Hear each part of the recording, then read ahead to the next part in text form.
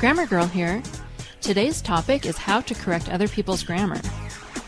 Dr. David asked about how he can correct other people's grammar without losing friends or sounding like a snob. A couple of people who I won't name asked how to deal with bad grammar in the workplace. For example, what to do when their boss butchers the English language. To me, these seem more like manners questions than grammar questions, so I've invited the host of Mr. Manners' Quick and Dirty Tips for a More Polite Life to step in and provide an answer. Here's Mr. Manners. Thanks, Grammar Girl. It can be a delicate issue deciding when to correct someone's grammar, so let's start with a few basic principles. If the person whom you wish to correct is your child, student, or employee, you should of course feel comfortable, if not obligated, to correct his or her grammar, providing you do it in a polite and constructive manner. If the child, student, or employee is an adult and it is outside of a classroom setting, you should also do so in private.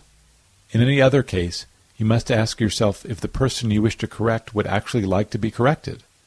If the answer is no, then you should keep it to yourself. One exception to this is if you are putting together a work product and there is a grammatical error that would make you or your company look bad. In this case, you should just suggest the edit and your reasoning behind the correction and refrain from delivering a grammar lesson. If you do wish to correct the grammar of someone whom you truly believe would welcome and appreciate the correction, then start by asking them if it is okay to offer a suggestion. You might say something like, "This is kind of a delicate issue, but I was wondering if it would be all right if I were to offer you a grammatical suggestion. You know I'm kind of a grammar nerd." This gives the person the opportunity to welcome your suggestion and not feel bad, as you have pointed out your unusual interest in grammar. And of course, be certain that you understand the specific grammatical rules and how to apply them before making a correction. But again, if you are not sure the person would welcome the correction, then it is better to keep the issue to yourself.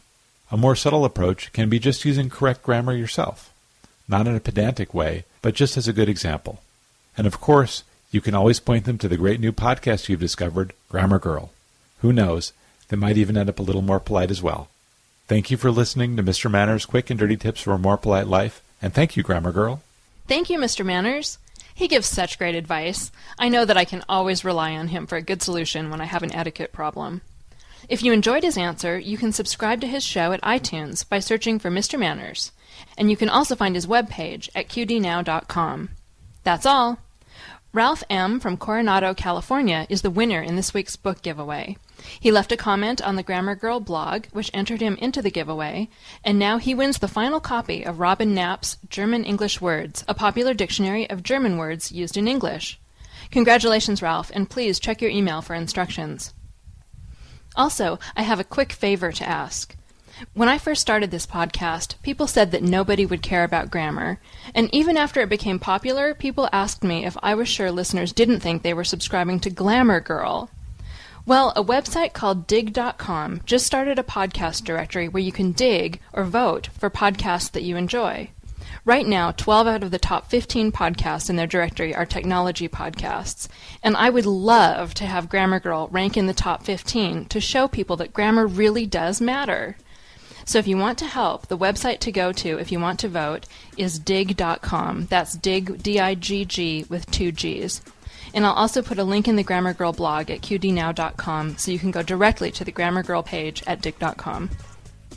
Thank you for listening. Please send questions and comments to feedback@qdnow.com or use the voicemail line at 206-338-GIRL. And if you enjoyed Mr. Manners, don't forget to subscribe to his show.